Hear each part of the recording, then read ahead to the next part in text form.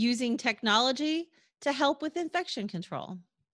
I'm Tanya Hall, and joining me is Tim Panagas, co-founder and chief technology officer at Microshare.io. Welcome, Tim.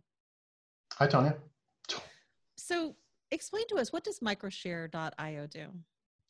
Microshare is about providing data for people who manage spaces, right? So we're talking about facilities, which can be buildings and hospitals or airports or military bases.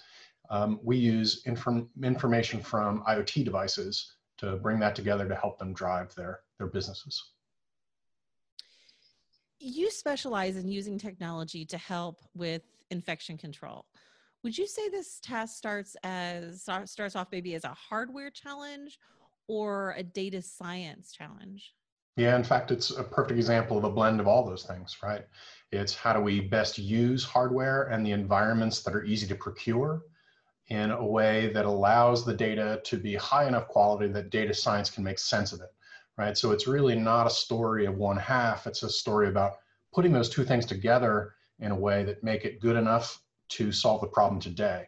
And that's, I think, a really important part of dealing with a crisis, is you can't always optimize both halves because you don't really have the time to invent new hardware, and you won't necessarily have time to do perfect data science. So it's really about figuring out what can you bring to the table that that makes a material change in people's well-being. What devices form the hardware foundation for data gathering? So I think it's been highly publicized with people using smartphones, which is typically a Bluetooth orientation. And Bluetooth is nice because it's inexpensive, it's ubiquitous, it's a well understood technology. So we are really taking advantage of Bluetooth devices that come off the shelf typically, which means we can source them 1,000 at a time without really stressing the supply chain. And what we've decided really to do is focus on that commodity hardware and tweak the firmware to really make it better able to perform the specific job of managing contact tracing. Do machine learning and artificial intelligence have a role on the data side?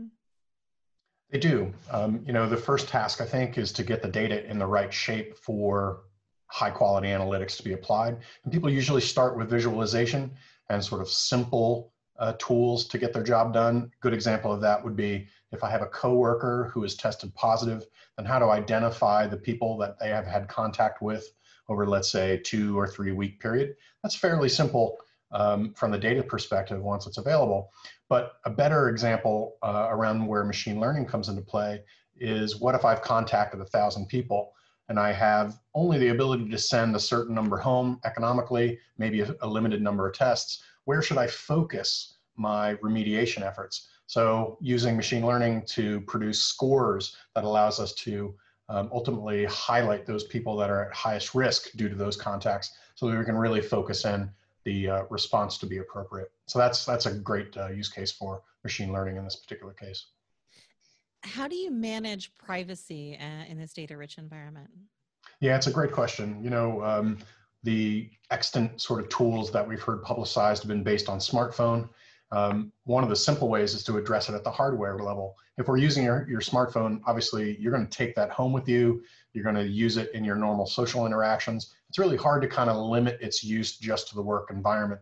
So step one, I think, is our choice really for universal contact tracing has not relied on smartphone use, but to provide a secondary Bluetooth enabled device that you can leave at work, put in your desk and walk away, and know that at least your personal interactions after work are not going to be monitored. So that's, I think, step one, fairly low hanging fruit for privacy.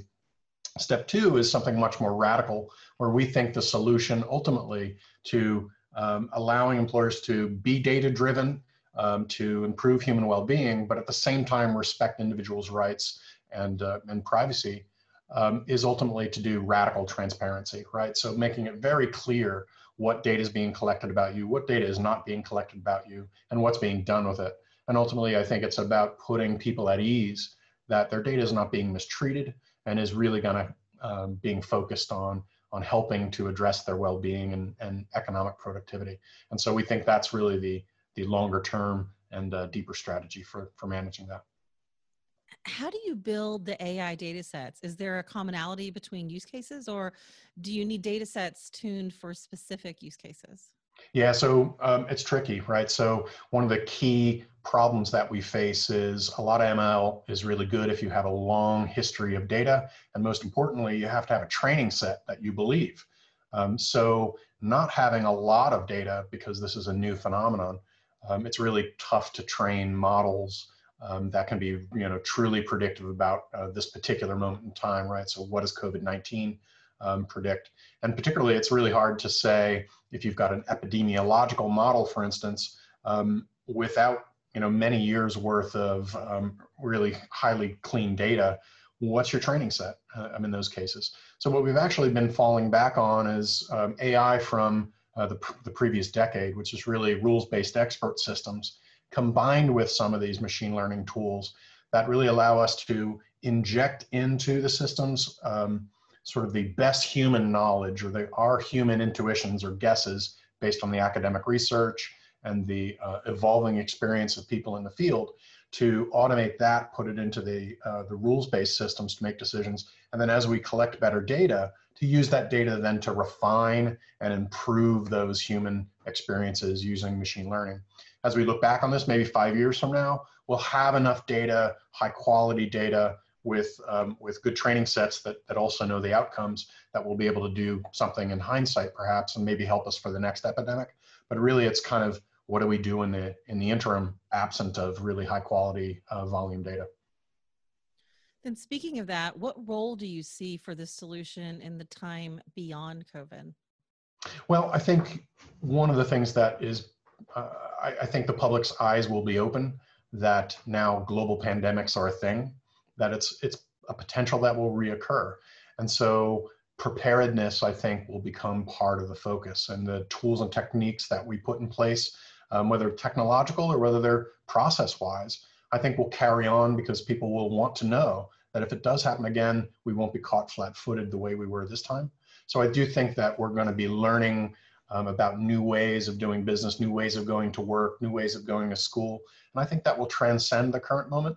And I think what I'm really hoping for is that people who have to adopt contact tracing just as a way to get back to work will realize that having data that supports their decision making is a really powerful thing, and that ultimately that education should transcend this current moment into needing and wanting and desiring and understand how to work with data in their daily sort of routine work life to make things more efficient, to improve well-being just in general.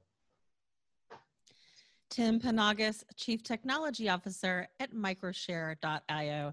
If somebody wants to connect with you, Tim, maybe they want to find out more about the work that you guys do, how can they do that? Yeah, so you can find us on the web at Microshare.io. And if you want to connect with me on Twitter, I'm at Microshare_CTO. And find more of my interviews right here or at TanyaHall.net. Thanks for watching.